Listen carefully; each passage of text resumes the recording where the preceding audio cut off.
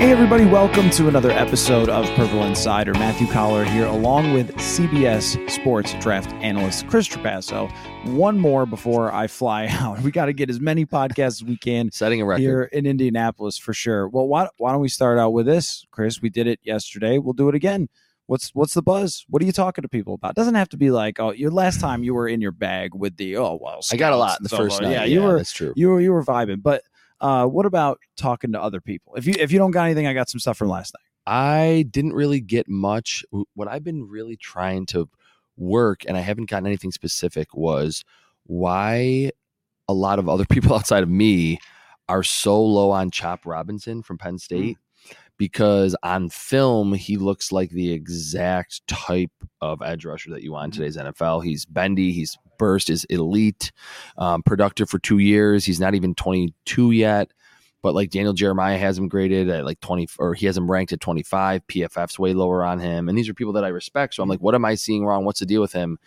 Maybe some character or off-field stuff. That's really all that I got last night, but no one was willing to be as confident as they were about JJ McCarthy being off the board before the Vikings at number 11. Yeah. Well, with Chop Robinson, he was one where when you watch him with Penn State, a super explosive player, which is a great starting point, and somebody that I look at number 42 for the Minnesota Vikings as, and maybe he's guy, there. Is he worth picking? But I also think that defensive ends, I feel like you have to draft them higher, right?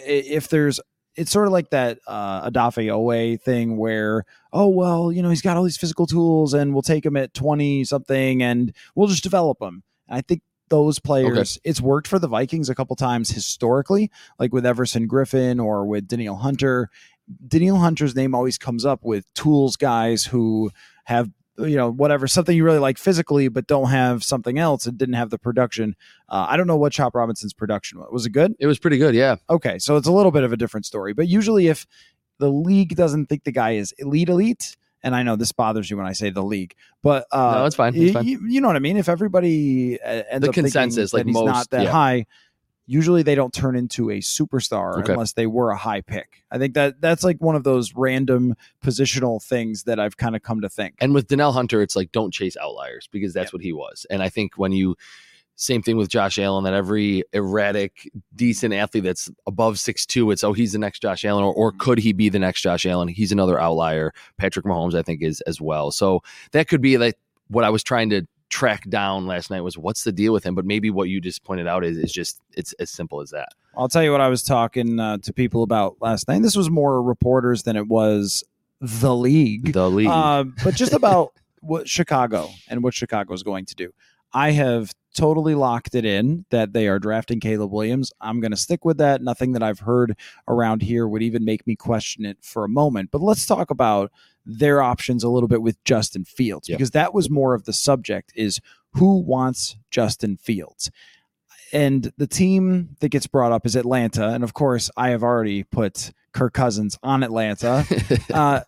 Making the argument for Justin Fields versus Kirk Cousins in Atlanta. So let us have this conversation. Let's do it. I think Kirk is a better fit for the Atlanta Falcons because they are in a win now type of situation. They need competent quarterback play to get the ball to their playmakers. And they don't need someone who can't see where to throw the football and then scrambles, and then you end up with Kyle Pitts having 48 catches again. You need someone. Look at the receivers and their numbers with Kirk Cousins. Go back to Deshaun Jackson. Go to Stephon Diggs, Adam Thielen, Justin Jefferson. You're going to find 1,000 yards, records, whatever, because the man does not run, so he's throwing it to you. and that is what they should be looking for, and especially with someone who would have instant familiarity with the offense in Atlanta. Can you make a case for Justin Fields for me? Because who I was talking to last night was saying like, oh, I think Fields being a playmaker, and if you put everything around him, you could have something special there. Do you see that? Like, how do you see Fields versus Kirk in Atlanta? I mostly agree with you. And I think, which I probably just stopped you short of what you were going to say, that Zach Robinson being the offensive coordinator there, being from the Kyle Shanahan, Kevin O'Connell tree, you would think would lean into Kirk Cousins. The one kind of thing I'll say about Justin Fields that would maybe make sense or could be something new is what I've talked about, that I want to see a big time athlete in this Kyle Shanahan coaching tree, whether that's in Minnesota with even someone like Drake May, or it's Justin Fields in Atlanta with Zach Robinson. That would really be the only thing that I could say that Justin Fields would be like, well, hey, I'm a better athlete. You can do design run game stuff. You can do a little more outside of the pocket, although Kirk is pretty good on the bootleg action. And I think to your first point, the NFC South is not very good. And it is, you go 9-8 and you're hosting a home playoff game. And who knows what's going to happen with Baker Mayfield. If he's off the Bucs and they're suddenly looking for a quarterback again, it's totally wide open. Like the worst division in football, very easily, or about as easy as it's going to be able to take that division. So if that's what the Falcons are hoping for and just saying, hey, look, let's like go one game above 500, you go with Kirk Cousins all day. And I think that in that division, you have a chance to even be better than that with Kirk Cousins. And if I'm Kirk, I'm also looking at that going, is New Orleans going to come get me? Ooh. Is Carolina going to come get me? And I mean, if I'm Atlanta, are they going to catch them in the division? Yeah. Is, Tampa Bay is just not in a good situation. Mm-hmm. And even Baker Mayfield, there's an argument to go somewhere else because I just don't know how Tampa Bay is winning anything going forward. That 9-8 and 1 playoff win is the peak of Tampa Bay probably for years to come. If Baker Mayfield goes back there, maybe it's 8-9, maybe it's 7-10. I don't see their roster without Mike Evans, and then now Shaq Barrett is gone, the cap situation, just being really competitive at any point, whereas Atlanta has hit on a lot of these draft picks and just needs someone to throw the freaking ball. Raheem Morris said that. Right. Raheem Morris said if they had better quarterback play, I wouldn't be standing here at this podium as the coach of the Falcons. So, and I think that's totally true. You watch the Falcons, there were times where last year they were teetering on, could they win the division? And a bad game from Desmond Ridder. And then it's Taylor Heineke and they can't really move the football. The defense made some plays. Jesse Bates had a great year. And again, no one really put them in ever in that, serious NFC contender realm, but the quarterback play really held them back from a very winnable NFC South last season. All right, so if we both think that Atlanta's a better spot for either Kirk or honestly Baker, right? I mean, Baker's just been so connected. He's been with Zach Robinson. Yeah, he's been so connected back to the Bucs that there hasn't been a lot of consideration of him going somewhere else. But if I'm Zach Robinson and I'm familiar with him, and if we assume that he likes him, but if that's the case, then that would also make sense for Atlanta. I think Kirk's probably a better pick for them, but Mayfield also. If they want that win now quarterback who's going to help them right away, more so than Fields. And the argument with Fields, if you just run some bootlegs with him, if you just make it simple, if you just get, I just don't buy it. I just don't believe it. I think there is so much jumping all the time with players that have severe flaws to blame coaches, because we have a handful of examples historically where coaches have helped players sort of mitigate some of their issues. But we have watched so much Justin Fields where it's spectacular or terrible. And maybe you can even that out a little, but if you're telling me that he's like a Drake London away or a Kyle Pitts away or a few more play actions away from being a special quarterback, I just don't believe you. I just don't see that. I think he's probably the 20th best quarterback in the league, and he could probably be a little better. Mm-hmm. But if he was going to be great, what they had this year in Chicago was pretty good. And of course, the offensive coordinator always gets blamed anytime the quarterback doesn't perform to his maximum. And maybe Luke Getsy does suck at his job. I don't know for sure. But what I do know is there's open guys that you see on tape that Justin Fields doesn't find because he can't see. And I don't know how that's changing. And I also don't think that that's a Rams style, Zach Robinson style type of quarterback. I mean, maybe, okay, they're not all the same. McVay's people aren't all the same. But I just don't see that as being the fit. So where does Justin Fields fit, and how much can they get for Justin Fields? The Raiders are a team that seem like need a quarterback. They're picking after the Vikings. It feels like they'll probably say that they're doing their due diligence on this quarterback class in the draft, but how realistic is it if you're thinking, hey, like maybe the Vikings would have to move up and they might not even get the quarterback that they want at 11. The Raiders at 13, the Broncos are there at 12. It feels like the Raiders might be like, look, we're unless we trade the farm, we're not going to be able to get all the way to the quarterback that we want. So that's a team that I think makes some sense. But what you just pointed out with Justin Fields, I agree with a lot of it. And he's not, for as much as he's athletic and he's young and was a former first-round pick, which I think certainly carries its weight throughout a player's career. I mean, Blaine Gabbert has been in the NFL for like over a decade now because he was a first-round pick incorrectly. Beyond that, I don't really know what Justin Fields could hang his hat on to say, look, like there should be every team that needs a quarterback coming to get me. And I'll just very quickly say on your last point on coaches get blamed all the time. It's like rolling out the red carpet for me. I'll do like a quick rant. I am the biggest believer that coaching in the NFL, yes, there's times where there's a developmental great story, a Ryan Tannehill resurgence. I'm the biggest believer that coaches, the vast majority of them, are really at the mercy of the quality of the players that they have. And I'll give an example close to home for me. Brian Daboll was I don't want to say a nobody coach. He was in New England, technically has some Super Bowl rings, is the offensive coordinator, like pre-Alex Smith, pre-Andy Reid in Kansas City with the Browns, and it was like laughable when the Bills hired him. It was like, what are they doing? This guy's from Buffalo. Are they just hiring him because he's a local guy? And then he gets Josh Allen. And then suddenly, in like overnight, in like a year or two, he is an offensive genius. And it's like he is the most highly sought after head coaching candidate. He goes with the Giants. And yes, they got to the playoffs with Daniel Jones, obviously beat the Vikings. But then this past year, Daniel Jones, which I don't think he's very good either, he gets hurt, and it's, are they going to fire Brian Daboll because he has Tommy DeVito and Tyrod Taylor and the quarterback situation is terrible? He's a prime example. And you can go run through so many in your head. Dan Quinn with the Commanders is another one. So I agree with you that it's the players way more than the coaches in the scheme, but it's just, I think maybe easier sometimes to say, bad scheme, let's fire the offensive coordinator.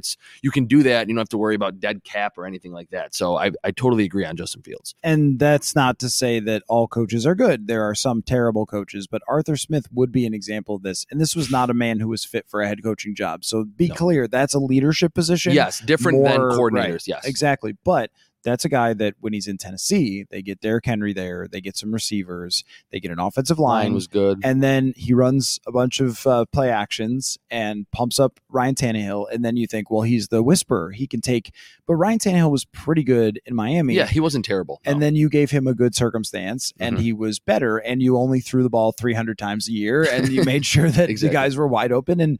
And trying to decide which coaches are to blame and how much is one of the biggest challenges of analyzing football, period. But when you watch Justin Fields struggle to find the receivers he's supposed to deliver the ball to over and over and over and over and over again, even when he has better wide receivers, and he was in hell playing against Brian Flores both times.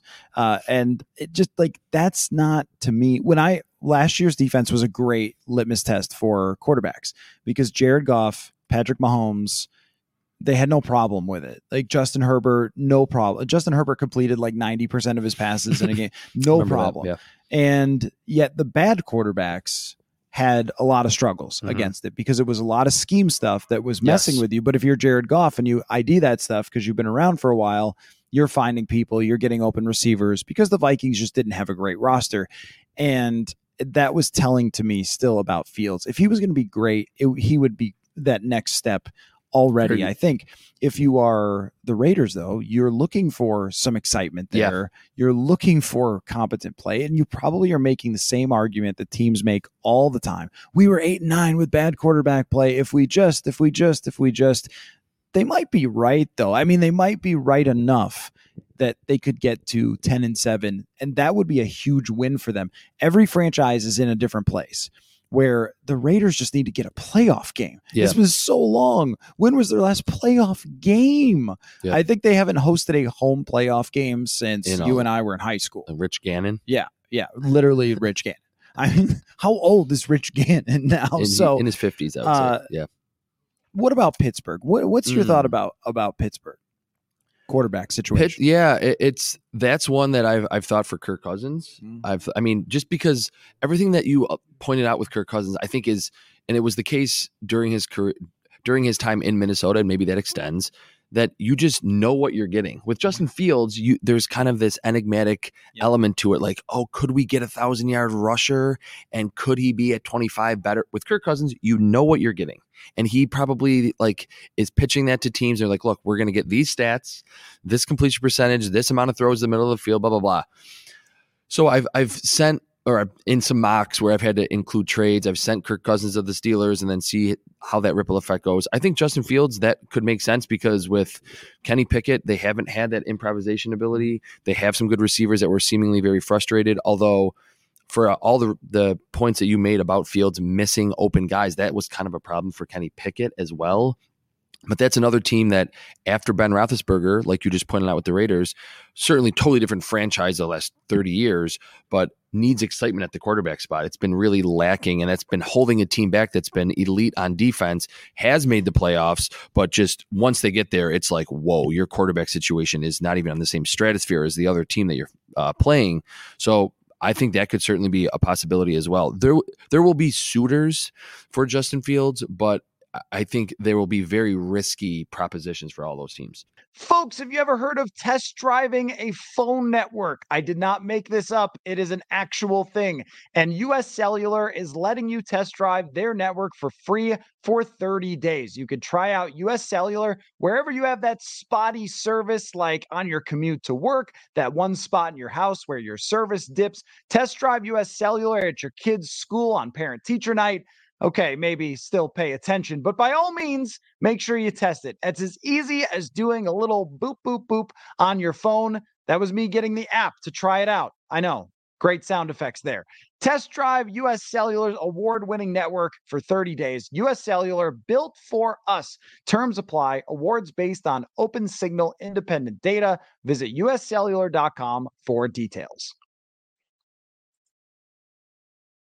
And anybody who gets him also has to hedge and draft a quarterback in the middle rounds or have a that would be smart short-term, long-term plan, because that might just not work out. And if there's one area where I don't fully trust Mike Tomlin, it is to do the best for his quarterback.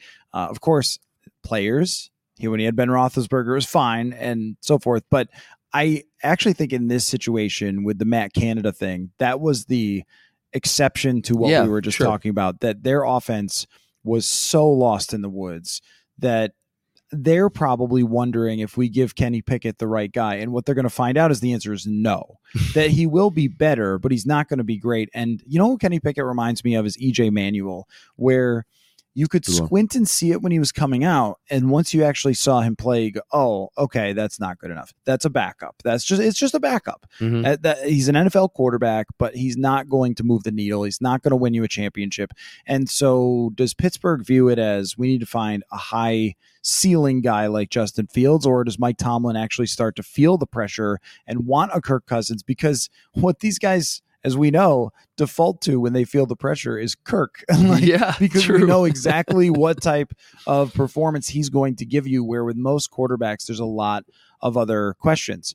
I think that he's worth a third round pick or a second historically has been the mark for like a Sam Darnold, but just with his age, and you're going to have to pay him. If we're talking about Kirk, you're not. No, I'm talking about Fields, which you give a third round pick for Fields, right?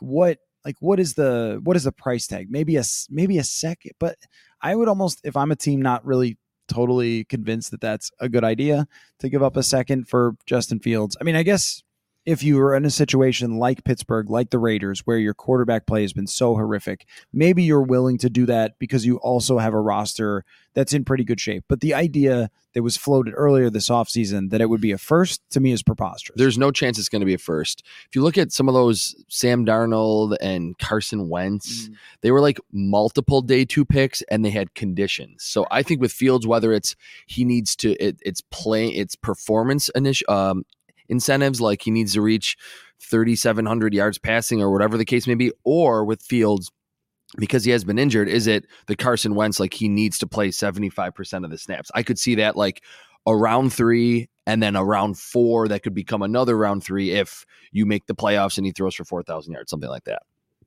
He's not going to throw for 4,000 yards. I don't think that's going to happen almost anywhere. yesterday when we sat down with, I don't know what day everyone's listening to this, there was a day in Indianapolis where we sat down with Kevin O'Connell and Kwesi Adofo-Mensah. Awesome. And we did a full breakdown, beat writer breakdown of that. So you can go find that podcast. But there was something specific pertaining to quarterbacks and scouting them that I wanted to read to you, Chris, that Kevin O'Connell said, because he laid out, I asked him directly about adjusting his offense to a quarterback and whether he'd rather find someone that fits him or just find a guy and fit him to that player. Mm-hmm. And I honestly think that both philosophies make sense on a lot of levels. You've built an offense over a career. Why would you go get someone that can't run it? But then there's all offenses these days should be flexible. This isn't, hey, we're just running boots or we're just running power or what. You're right. This is, every offense is mixtures of 100 different offenses that have come before it. So O'Connell in that conversation laid out his kind of non-negotiables for quarterbacks. Now I will give a cliche warning. They're a little bit on the cliche side, but I want to know, I want to hear like yours and your reaction. So here's what he said. Got the quote from yesterday. He said, any NFL quarterback who's going to sustain a long career in this league has to be accurate. They have to be able to process information. They have to have a certain baseline level of toughness to play the position, because we ask them to not only do mentally hard things, but it's a physically hard position that happens on each, with what happens on each Sunday. That is his non-negotiable. So he's looking for accuracy, processing, and he talked about toughness multiple times, which you can really roll your eyes. But I find this to be a huge, huge, huge thing. Mentally tough, physically tough. This is how Kirk Cousins has survived in the league, with his mental and physical toughness. So those are Kevin O'Connell's non-negotiables. That match anybody for you with the top? It sounds like Drake May, honestly. I mean, Drake May stayed at North Carolina. The offensive line was not great. He lost Josh Downs, his really good slot receiver who had a great rookie year in Indianapolis, and took a lot of hits last year. And the offensive line was not great, and the defense wasn't good. And he was in some holes early in games because the defense was just a complete porous unit that was allowing a lot of touchdowns and a lot of points, a lot of yards. Took hits outside the pocket, in the pocket, and never really seemed to bat an eye, and wasn't someone that missed a lot of games, was durable.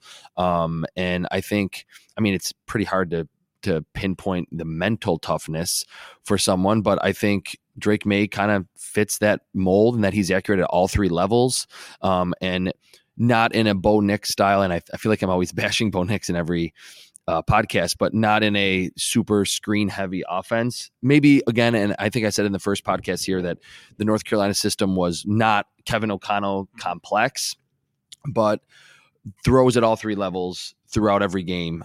It sounds a lot like Drake May. And to his point, it sounds like a very, I don't want to say cliched answer, but the perfect answer for someone that comes from that Kyle Shanahan coaching tree, because you could take what he said there and it's like, oh, that's kind of Brock Purdy. Like Brock Purdy, like he, even as the last pick in the draft, he was accurate. He processes really well, and he's tough. He's this little dude. He takes a bunch of hits, and he does create outside the pocket a little bit more than people expect, and gets right back up again. I mean, he obviously got hurt in the NFC title game 2 years ago, but beyond that, he takes a lot of big hits from guys much bigger than him. So it's not surprising that those are his non-negotiables, because I think from that Sean McVay, Kyle Shanahan tree, it's a system that if you do those things, you're going to get high-level results at the quarterback spot. We also understand that at this point, if you are being considered to be drafted to be the Minnesota Vikings franchise quarterback, you probably have a strong arm.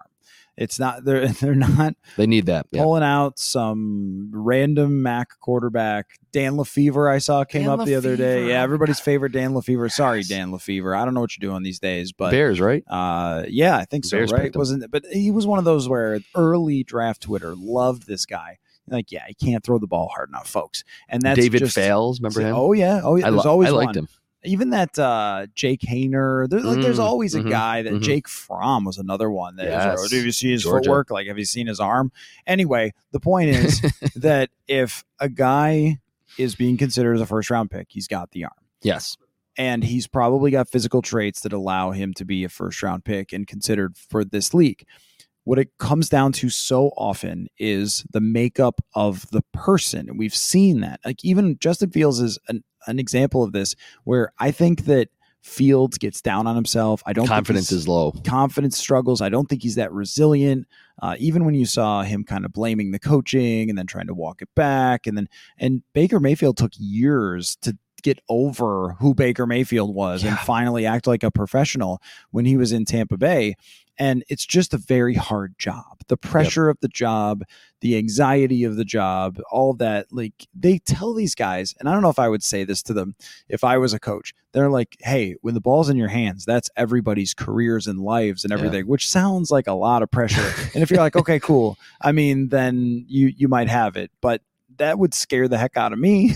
And he's totally right. Like, we were just talking about, like, how many people are geniuses because of a quarterback in Kansas City and how many people are idiots. How many people got fired because of EJ Manuel? Sorry, EJ, great guy. But if you draft the wrong quarterback, we know this, that it's going down. So I think that O'Connell, what he's focused on in these meetings is really the guy. He wants to understand the character. Now, I'll give you a Kwesi Adolfo-Mensah quote. He said, "We've been paying attention to this draft class for a couple years."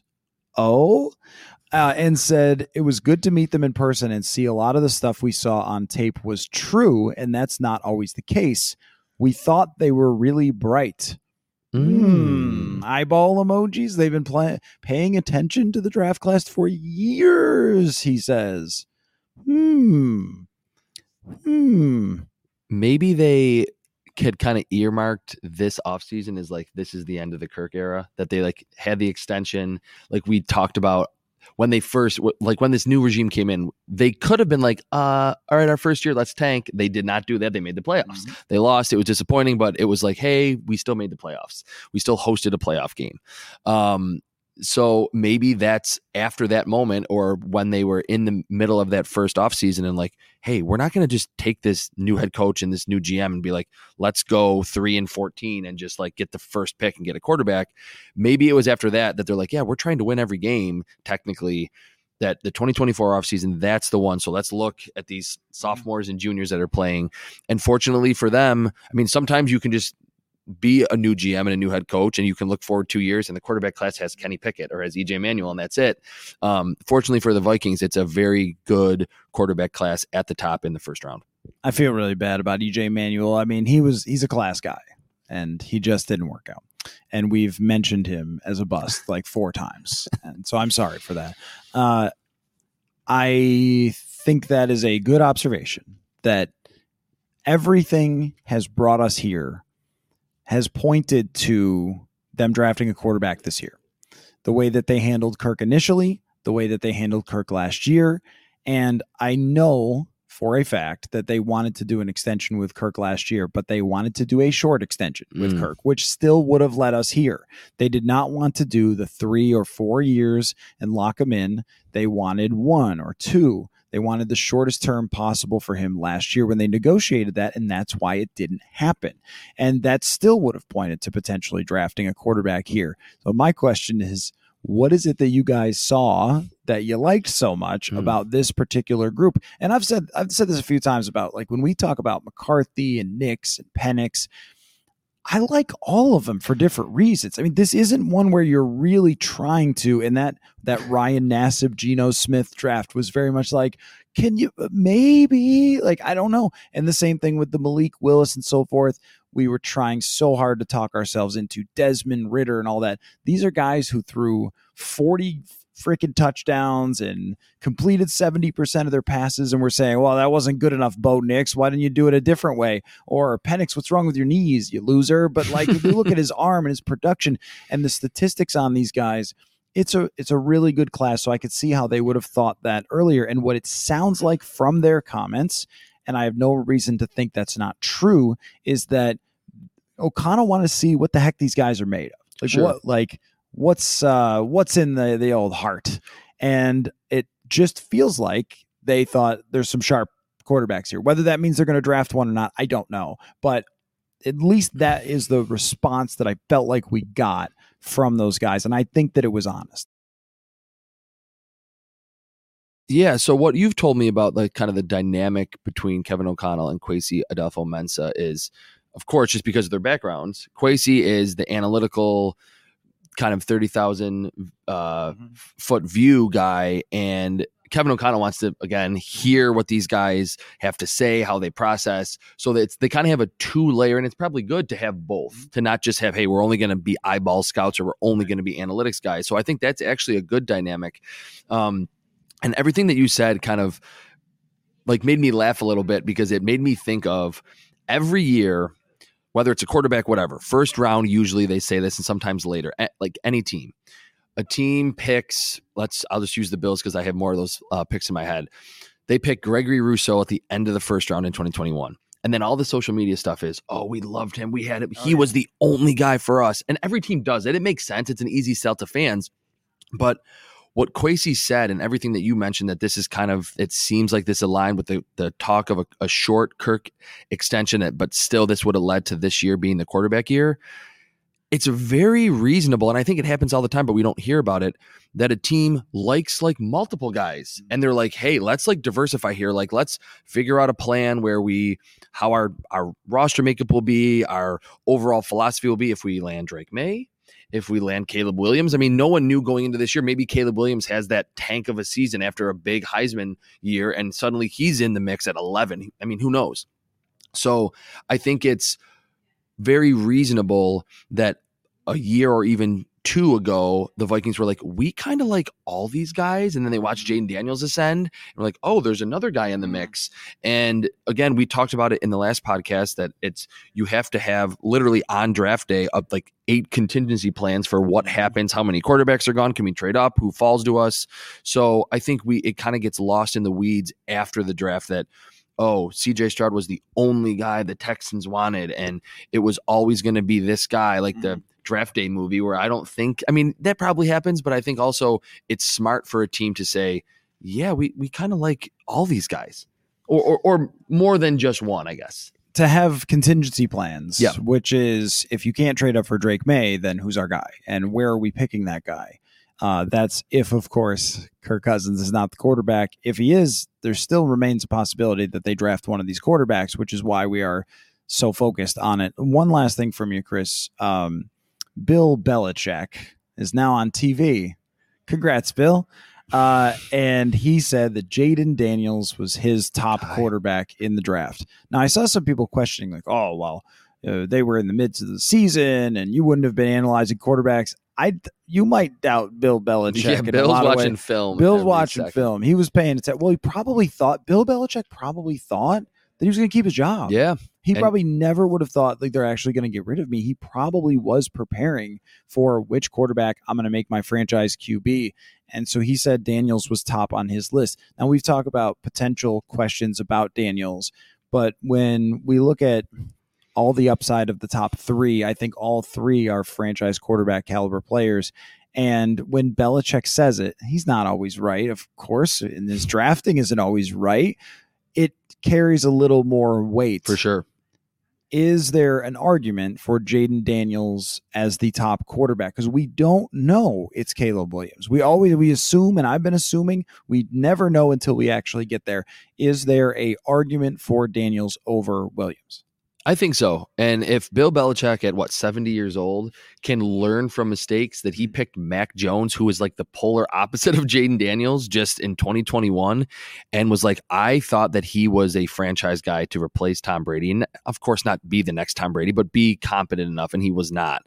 And again, if he can change his mind and change his philosophy, then for me being a little lower on Jaden Daniels, I should be able to do the same. And I think because of the athleticism, the downfield touch, you look at the numbers, they're all through the roof.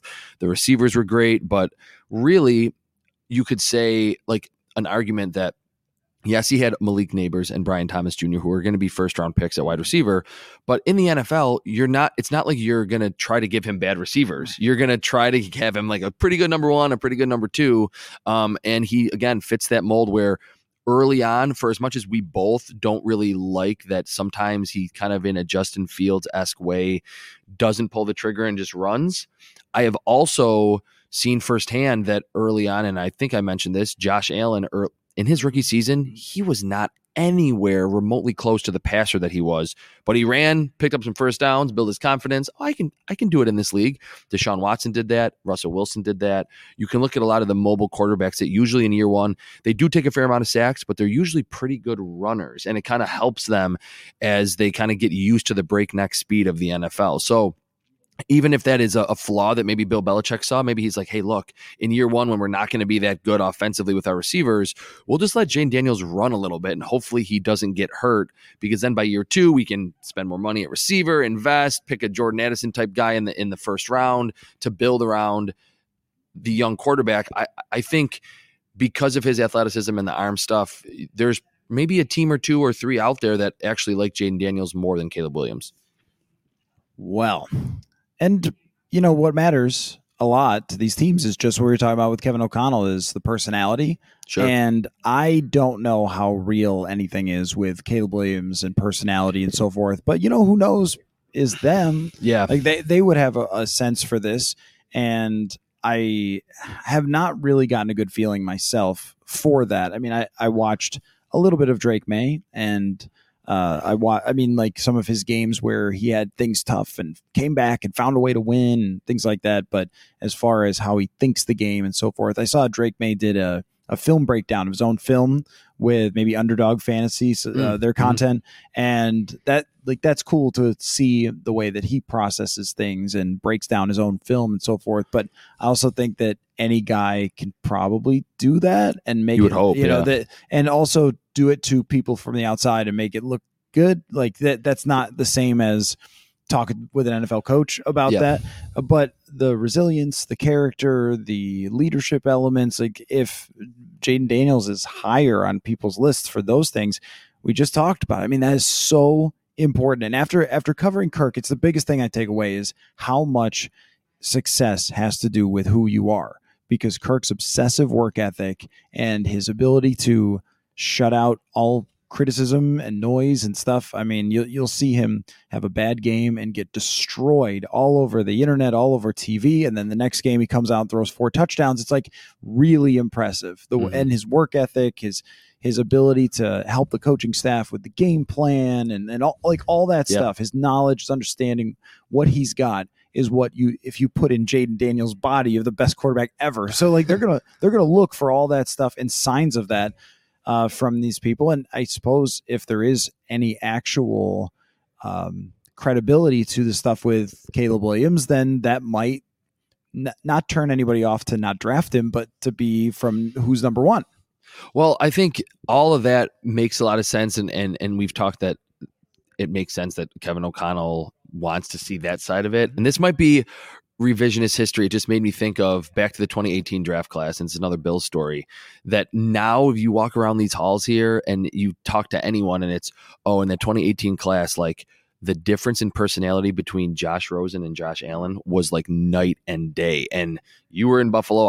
It was so many people were like, they wanted Josh Rosen, and he seemed to be as clean cut and just the high floor quarterback that was going to be good right away. Josh was the wild card, but the Bills have come out and said it, that Josh Allen, his leadership, his ability to take criticism and say, hey, look, like you're watching film with a GM that might draft you and we're watching all your interceptions. Josh was able to just take that in and say, yeah, look, I need to do this a lot better. That was bad.